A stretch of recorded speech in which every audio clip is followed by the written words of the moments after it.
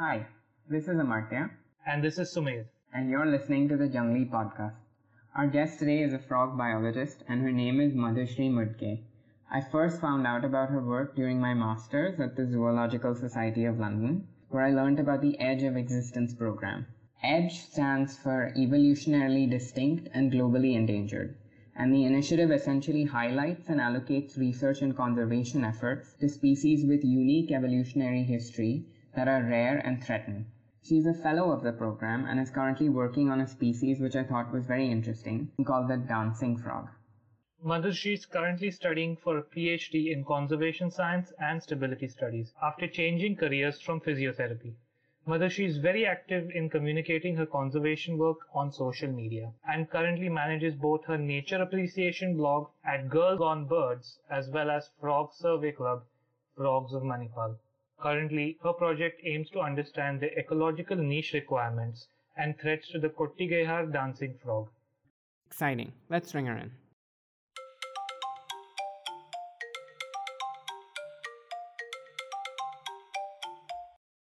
Hi, can you hear me? Yeah. Hello. Yeah, hi. So nice to meet you. Same here. It's great to meet you guys. Yeah, thank you so much for joining us on what's going to be the second episode of our podcast. Thank you. So we want to start off with your career path that you said. You said you changed from studying physiotherapy to pursuing your current career. When did the frogs research or your interest in this specific area come into the picture? Okay, so the thing is, I think in India, what happens is that somebody has already decided for you what career you are going to choose, and it's mostly your immediate family or your close groups, your extended family, some uncle in the family. The same thing happened in my case. It was decided that my brother was going to study in an engineering college and I was going to study in a medical college. And because my grades were really bad at the time, I couldn't get an MBBS seat. Neither did I get a BDS seat, which is dental. So the only option I was left with was physiotherapy. And that too was almost like a paid seat. It wasn't a seat that I got from giving the exams. So it was already decided. And then when I was in the college, I realized that it's difficult to now, move on without finishing the degree. So somehow I ended up finishing the degree, and then I got the strength to stand up on my feet and tell my parents that this is not happening. I cannot pursue physiotherapy. I don't like it. And then later on, I was trying to figure out how to study environment. And at the time, I think it was 2010 and 2011, at the time, people were aware of things like climate change, but it was certainly not as much as we are aware of now. Now you even find celebrities talking about climate change and biodiversity loss, but at the time that was not the case, and I was really not aware of any colleges where I could study. So that's exactly what happened. And then later on, I looked at figuring out what I can do, and that took almost 2 years. The passion for amphibians and frogs, was that something that was always there? Did you always have that interest? Or did you develop it after you decided that you would start studying environment and biodiversity? So frankly, what I think happened was it was the only opportunity in front of me in 2014 when I was really looking to pick a career. So I think it's the other way around. The frogs got interested in me and not like me getting interested in them. But on a serious note, when I was working on an environment impact assessment project, biodiversity as a whole was a part of that project. And we were looking at birds, we were looking at reptiles, we were looking at almost every kind of biodiversity that is there in the Western Ghats. And frogs were a part of that study. Then later on, I got to know through the other scientists who were working on that EIA project that frogs are actually sitting at the peak of the extinction crisis today. And a lot of scientists and conservationists are actually just talking about the charismatic species or the flagship species that we often hear in mainstream media. Flagship species is a species that is used as an ambassador, symbol, or icon for a defined habitat, environmental cause, or campaign. They are also known as charismatic species. So I thought that when I want to work in a field like academia or work as a researcher, then it's my job to actually delve into something where there is very little information. So that's why I think I picked up frogs. And then when I learned that we need to get more information of why they're sitting on the extinction crisis and what's exactly happening to them, that was what got me really interested in frogs. Yeah, frogs are at the forefront of the extinction crisis we're facing today. And I noticed that us being in cities, we barely see any frogs. What do you think the biggest anthropogenic threat is that amphibians face in our country, in India? So I think globally, not just in India, everywhere frogs are facing threats. And in India particularly so, because most of the tropical belt, we are facing issues with the amount of land use and land changes. So it's not just that natural forests are getting converted into, say, agricultural lands, or that the protected areas are shrinking and things like that, but it's also our simplistic measures like manuring gardens or developing any piece of land into a farmland or an agricultural land. I think that is one of the biggest threats to frogs. And apart from that, there's also disease and climate change. But since we live in tropical climates, somehow India is not seeing as many wipeouts because of climate change or disease for that matter. But we're definitely seeing a change in the population of frog when it comes to land use and land cover changes. And I think this is something that I'm also documenting through my PhD and through the EDGE project right now. Yeah, in India, I think particularly it's just the amount of infrastructure growth that we are seeing and the amount of concretization that we are seeing all across.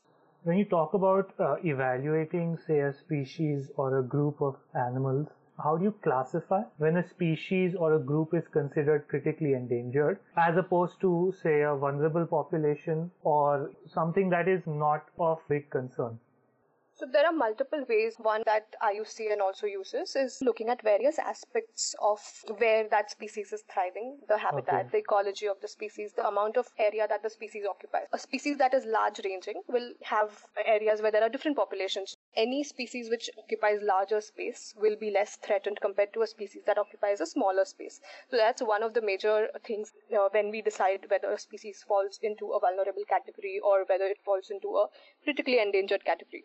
When I got my EDGE fellowship, at the time the dancing frog was known only from 2 localities, but now since doing the project for almost a year and a half, we figured that the dancing frog is actually found in a lot newer areas as well, but still within the Western Ghats. We have different populations of the dancing frog. That might be one of the ways in which the dancing frog might not be critically endangered tomorrow. It might get downlisted. There are things like this that affect a particular species. Also the size of the species, the ecology. So this group of frogs called Indiranas, they're old world frogs and they breathe through this amplexus position, which is called an inguinal amplexus.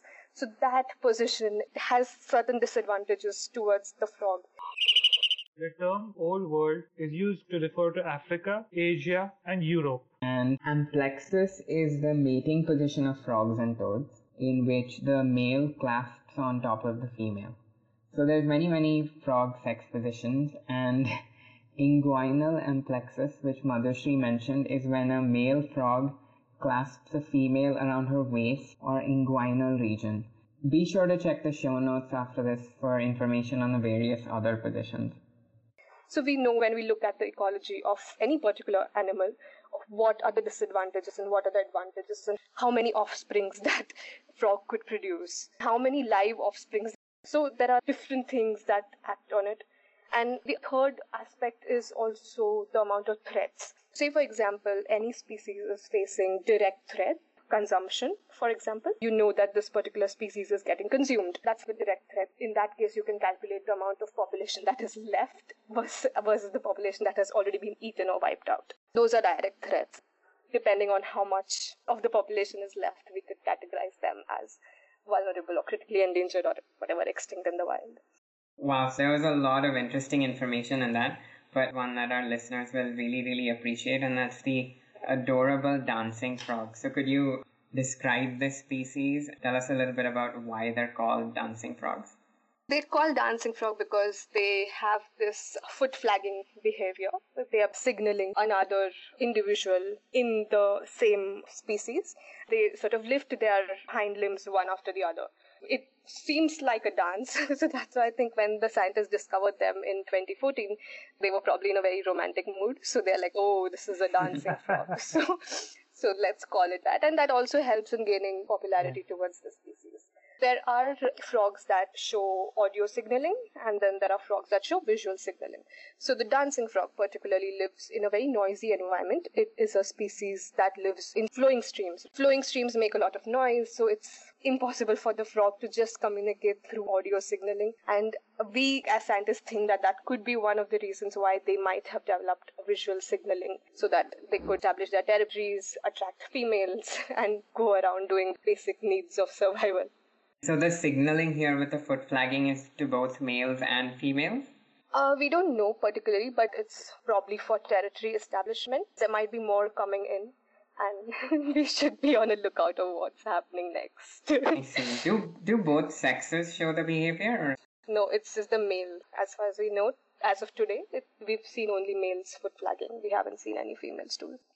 I want to go into a rather basic difference. Well, how is a frog different from a toad? And how does one go about identifying the two? So, according to popular opinion, toads are uglier than frogs. Oh, that's so mean. I would agree. Yeah, but in scientific language, toads and frogs are the same. They fall under the category of anurans, which are basically tailless amphibians. But toads are the creatures which have rots on their skin. They also have poison glands. And frogs, on the other side, are more delicate looking. They have beautiful long, forelimbs and hind limbs. And then they're also colorful, but they could still be poisonous. But just because they're more colorful and they're more beautiful looking, it just makes them look more appealing than probably toads. More slippery too. Yeah, frogs are definitely more slimy, but toads also do secrete poisons and some form of slime. You'd mentioned disease, and that got me thinking about the whole fungal chytrid problem that amphibians are facing throughout the world. Also, other diseases like ranavirus. Are those present in India? There are about 2 or 3 papers that have been published on the presence of chytrid strains in India. The strain in India is not potent enough to wipe out major populations of frogs.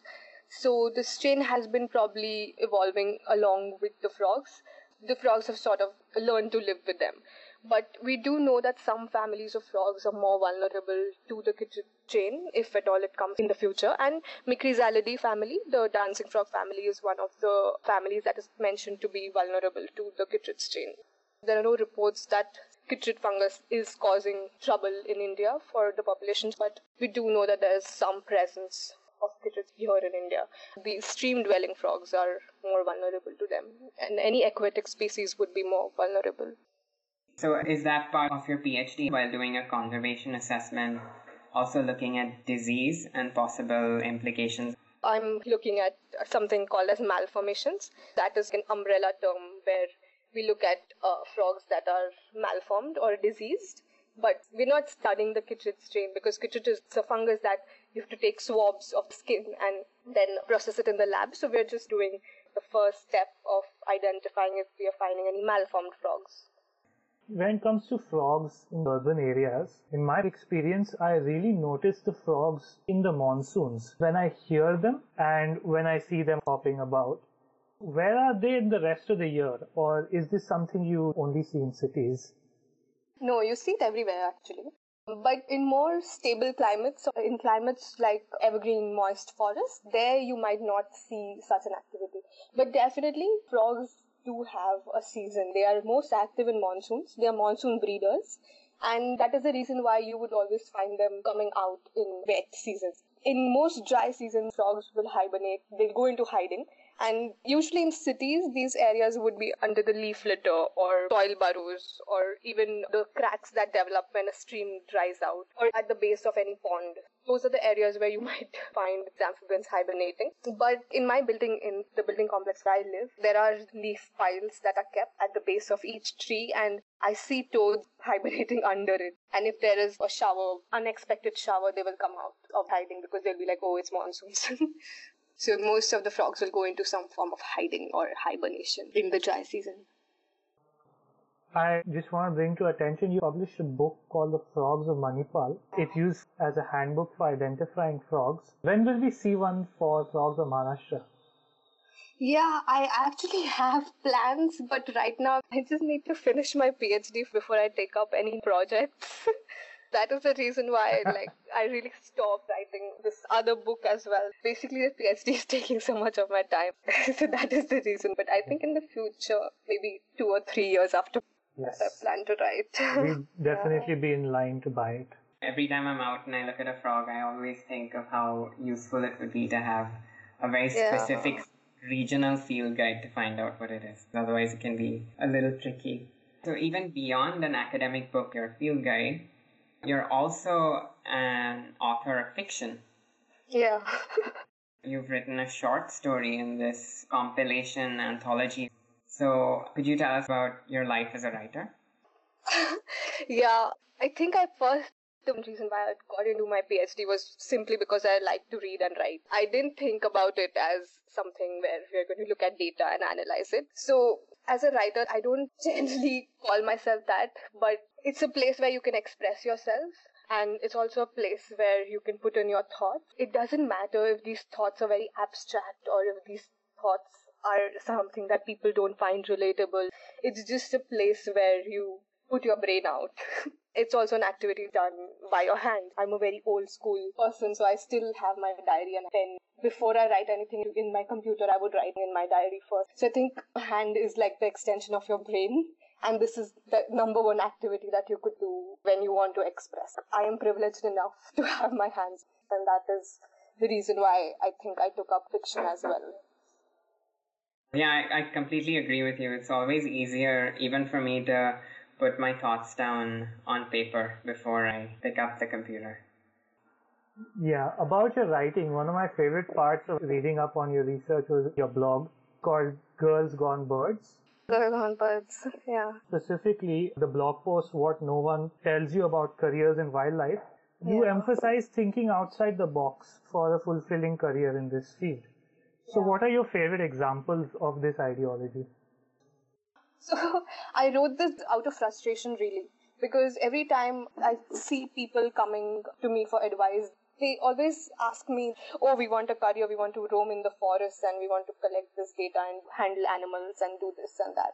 And that's not the only way you could possibly be roaming in the forest. So it's really important that people come up with what exactly they want to do and not have these utopian ideas of, the forest is a fancy place where one goes and finds some form of solace or something. It's not like that. Even as researchers, what you see on my Instagram or what you see on videos or what you hear, it's not really such a wonderful and such a happy place. A life like that of a PhD student is generally very difficult and people don't see it. I think that was one of the reasons I said that it's important that not everybody thinks of it as handling animals. You could possibly be working in a zoo if all you want to do is handle animals. I think that was one of the reasons. Also, when I started out, I didn't at the time think that there were so many options being in wildlife. It's possible you could just finish your master's degree and join as a program lead. You could do so many things by yourself and by thinking out of the box. You could start your own company now. You have tech to help you. So that was the reason I think we see people who are in mainstream career paths and then we sort of end up following them. Sort of put a full stop on the idea that it's all magical to be in the forest. It's not really magical. You're really playing on your life. You never know which animal is going to come in front of you. So that's something that we should all be thinking about. It's important to consider that aspect of research as well. So you mentioned technology and how that can help you, and you've been involved in citizen science. Could you tell us a little bit about your thoughts on citizen science and research? Right now, I am involved in 2 projects, one of which is in Manipal, the university town. And that's really because there are a lot of students there and students love to have some form of an extracurricular activity on the side and they have a lot of time. So that was an ideal place to experiment with citizen science because, you have a bulk of people who would have time to do something outside their professional life. So there we started this program called Frogs of Manipal and then also elaborated it to malfrogs where we document all the malformed frogs. And so these 2 projects, it's very simple to tell people what to do. And I think one of the main things about citizen science is that while it has a huge role to play in data collection for scientists, I think it is a tool for people to learn about nature and biodiversity and get involved in the nature that is around them. So they also do not feel left out and they do not think that this biodiversity crisis or this climate change is a problem that is left to the scientists to solve. It's something that each one of us can play a role in. Citizen science is like that to me, where you're giving opportunities to people to actually get involved into something that is so natural to all human beings. So citizen science is actually very simple for things like birds, and it's pretty well established. But for frogs, it becomes slightly difficult because mostly frogs are nocturnal animals. You need some form of an expert. You can't directly go around handling frogs. And if you just see a frog, you might not know what it is. So it works in a very different way when it comes to things like frogs. But yeah, the basic idea still remains the same, that we are educating people and trying to get them involved into looking at things apart from birds and apart from any other charismatic mammals that they might have already seen. So we are looking at developing some tools that encourage and that document frogs in the immediate environment. Is catching frogs with your hands bad for them? Is there anything you can do to handle them if you want to observe them, or is it just best to appreciate them from a distance? So I would say for any animal, it's always best to not touch them at all, to not handle them. Unless they are, of course, cats, but cats or dogs. But I'm just saying that for any wild animal, it's the best thing to leave the animal in its space and to not touch it. And it's particularly true for frogs, like you mentioned, The thing with frogs is that they're cold-blooded animals and we are warm-blooded animals. So there is a basic temperature difference between the bodies of frogs and the bodies of human beings. So that is one major reason why you shouldn't be touching frogs at all.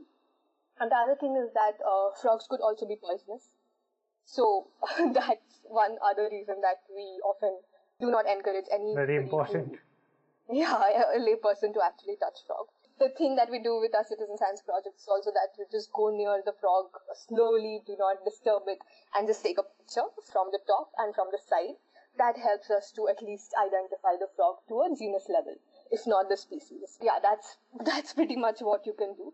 The other thing is when it comes to handling, I personally like to handle frogs only for educational and research purposes. So even when we were doing our pilot surveys for the dancing frog is so vulnerable and it lives in such pristine habitats that when we did our pilot study, we actually did not handle any of the amphibians at all. We just looked at them, we marked it with GPS and okay, this is where the frog is found, this is where it's not found. We just went about doing that. The actual study where we were supposed to do some measurements, at that time we had to follow a protocol where you put in gloves and then you handle the frog for less than 3 minutes, because then the temperature difference starts and the frog will start raising its temperature, and it's really not good for the frog because we don't know how long it will live. So those were the protocols that we were following when we were handling them. Wow, so you can actually overheat a frog by holding it pretty long. Yeah, and they go into this frozen state. I'm just talking about the dancing frog because I have handled those most of the time. But then even other frogs, they go into this frozen sort of a shock state, and they'll stretch out their arms and legs. Then you know that, okay, something is wrong. Then you just pour some water on them to bring the temperature down. I've seen that happen with the dancing frog and also with Indiranas at times, because these are the frogs that live in colder environments. But it might not happen with a toad or with a bullfrog for that matter. It's very species specific how the frog is going to respond to shock. Yeah, usually when I handle frogs is when I find them on the road. Yeah. And you pick them up and put them in a little bush or on the side of the road. I do on occasion remember a frog completely freezing and me just wondering what's happened to you. What happened, yeah. Yeah. So with your work on malfrogs, yeah. So can you document malformed frogs from around the country? Yeah, so right now we're working with the India Biodiversity Portal, and there's a group where this citizen science program was started. I'm not sure if the India Biodiversity Portal is basically only for India. So we are documenting biodiversity across the country with the help of citizen scientists. So when we started Malfrogs, we really wanted to look at what's happening at a country level. That's why we launched it on that portal. I did have some reports from outside of the country as well. But right now, my study does not allow me to work on a global project, but we're just looking at what's happening in our country. Yeah, I remember reading a paper that you published, I think, as part of your PhD, on frogs of the laterite plateau. There was a little bit on malformations there as well. I don't know too much about amphibian diversity in that region, so could you tell us a little bit about the laterite plateau and what your work there was about? Yeah, so the lateritic plateau, we published the work from Karnataka. And so the university town is actually based on the lateritic plateaus, which are not recognized as regions that are important for biodiversity. But they are very much a part of the Western Ghats as well. But since they were treeless and since they were places where it just rocks, and that led to them being understood as wastelands. And because of the fact that they were considered as wasteland, there was rampant development happening across the plateaus. But what we forgot is that the plateaus host very different biodiversity compared to areas of Western Ghats, which are low elevation forests. So the plateaus have a different number of species, and the Western Ghats, where it starts, the foothills of Western Ghats, and then the low elevation evergreen forest, and then the sholas above them have very different biodiversity. So we wanted to document those, and this paper which came out was looking at the list of species that were found only on the lateritic formations. And these formations are also really old. They are millions of years old, age-old rock formations. And that is the reason why the species that we find there might also have evolved so many years back. That paper really just came out as the first chapter of my first objective, the first sub-objective of my PhD. And that's why we published it, saying that there have been 19 species of frog documented only from this one particular habitat, the lateritic plateaus. And then we also documented the malformations, because malformations are linked to anthropogenic pressures. If the amount of anthropogenic pressures in any given habitat are more, then the number of malformations that we find among frogs are also more. So we wanted to highlight that. That's why we reported the number of malformations. That's very fascinating. I want to ask about the relationship between the people and frogs in the places you've studied. So you've mentioned a few things already, that how frogs are used for consumption. So are frogs consumed in the places you've researched in? So the places where I have researched, I haven't found a lot of frogs being consumed, but I have worked in Goa for some time, and the state of Goa, Kerala, and I think some states of Northeast have some history of frogs being consumed. But I think in other parts of India, we really don't know if consumption is such a big thing. The other thing that we don't know is whether this consumption is actually causing a decline in the population of frogs. So, sure, they're being consumed, and there are reports on tadpoles being consumed, and tadpoles of egg species being consumed, so we know that that species is really important. Yeah, but then we still need a lot more research on how much consumption is okay, if this consumption is okay or if it's not okay, or whether it's like a value problem that we have. So like it's a very different ball game, and this consumption also very historical, right? It's the older communities that are living in that area consuming frogs for protein requirements or for maybe financial reasons. Yeah, I think the most important part about this whole consumption debate is the quantity. We need to see how much is being consumed and how much is left in the wild. But this is a question that people keep asking, and I think there's very little information. I think there's information from Kerala for sure, because there are edge fellows working in Kerala, and the purple frog is an edge species, so I think that would be the best person to answer. Hopefully we can have them as a guest on soon. And another thing which I wanted to ask about is, in STEM you have social and financial barriers to getting into the field, and I'm sure these would have been exemplified being a woman in STEM. And how do you deal with these problems, and what resources would you recommend? Are there any role models that you look up to, books or online resources that have helped you in your journey? So I think as PhD students, we are often always broke, exhausted and existential. That is the main thing about academia. But something that I feel has helped is finding some form of a support group.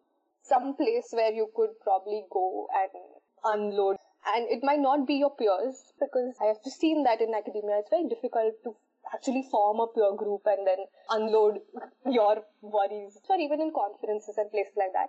The only thing that has probably helped me is finding mentors that are in line with your own interest. So that is one thing that's in your hand before you choose a career in academia. And the other thing is that finding some form of and having some form of a hobby to really express yourself. I think those are the three main things that are in the hands of any person who's choosing to get into a scientific career. And I think those are the things that have helped me. Yeah, I would really stick to that. And the bottom line is that it is a very challenging field and it is a very exhausting field.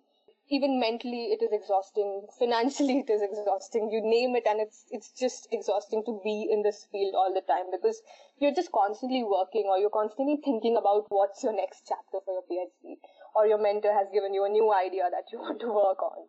It is inherently challenging.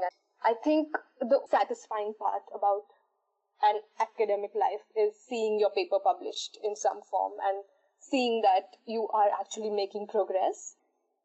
But I'm sure the frogs are definitely very thankful for all of your efforts. And yes. Any conservation output that you produce definitely has a really high real world value, which we all really appreciate. So Amartya and I have both been following your Instagram for quite some while now. And we wanted to ask you, how has the past 12 months, how has that affected your work? Yeah, I think the whole situation with pandemic and PhD students was something that we wouldn't have ever expected in our lives to deal with. For me, it was in the form of a lot of delays, even in receiving funds and then in fieldwork. So forget about the funding part of it. That's really not in our hands. And we knew that globally there were issues. But things like fieldwork became such trouble. It hit at the time when I was planning my next season of fieldwork, and that didn't happen because the country went into sudden lockdown, and then we were also scared. We didn't want to risk our lives, go to the field and sample. Mostly where we are sampling is these remote areas. When you're living in a city, you don't want to go and sample in remote areas where you might be the carrier of the virus. So my fieldwork got cancelled altogether. And it affected me personally and professionally both. So now when I would have had a lot more data, I have very little data. And I was among the lucky people. I actually did sample the year before the pandemic hit. So when the lockdown was announced, I was in my field station, and then the person where I stay, he's like, "Madam, some virus is coming from China. You don't know about it or what?" And I'm like, "What virus is coming? I have no idea." And then he's like, "Madam, you should go home now." And I'm like, "Oh, okay, fine." At the same time, my partner called and he's like, "You need to really get back home. You can't be in the field or you'll be stuck." So I caught a bus and I got back. And then once the situation got better in June and July, that's when we closed our field station. Till then I was paying the rent. I was, doing everything, all the maintenance work. So it affected us in the form of delays and getting used to this new form of life. It's not going to be easy to travel anymore. It's not going to be easy for me to just hop on a bus and go to any remote area where I feel like sampling. And also, I can't be in the field alone. I can't be sampling alone. So I need at least 2 or 3 people to sample. And 3 is the minimum we have had in the team. That was not happening. I couldn't recruit anybody. Nobody wanted to join the team because nobody wanted to travel. So that affected us. And throughout the monsoon, I was just confined at home. This is my sampling season and I'm sitting at home. And it also sort of affected personal plans. So it was very, very difficult to navigate through the pandemic. It's fine, I guess next year there's some hope. But yeah, these major delays was really not good for any PhD student. Fingers crossed that you're able to do your fieldwork very soon, and also that you keep staying safe. Yeah. Existing projects also, we had to find newer ways to actually finish our projects because we have limited funds and stipend is going to stop at this day. So you need to finish your work before that day. So yeah, I think it was very difficult to navigate through this pandemic. I've seen online how difficult it is for postgraduate students to get extensions. Yeah, it's been pretty awful for many PhD students around the world. Yeah, totally. One last question before we let you go. Your Instagram name and your blog name is Girl Gone Birds. So I'm assuming you're a big bird enthusiast, just like me and Sumedh. Yeah. Yes. It all started because of birds, actually. Thank you so much for talking to us. I've learned things about frogs which I didn't know, and it was extremely interesting. And I've learned a lot. Yeah, thank you very much. Best of luck with the rest of your PhD. We both wish you much success in your future research. Pleasure talking to you guys. Bye-bye.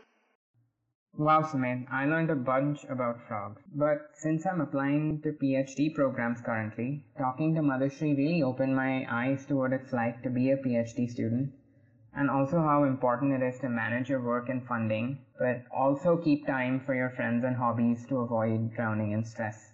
Yeah, I also feel frogs are an often overlooked part of our environment, and they play an important role in our ecosystem, one that I wasn't really sure of before. Madhushri's work with citizen science and awareness showed me how non-zoologists can contribute towards building a healthy environment, and I think her work is really important for establishing all the unique species that exist in our subcontinent that almost none of us know about. I agree. As you've probably figured out from the show by now, you can find Madhushri's work and keep up with her on social media, on Twitter, Instagram, and her blog at Girl Gone Birds. We've put links to these in the show notes, along with relevant references. Madhushri's work is about the dancing frogs, and you should watch the video in the show notes to see their dance. It's really fascinating and quite funny. With that, we'll let you go. See you next time.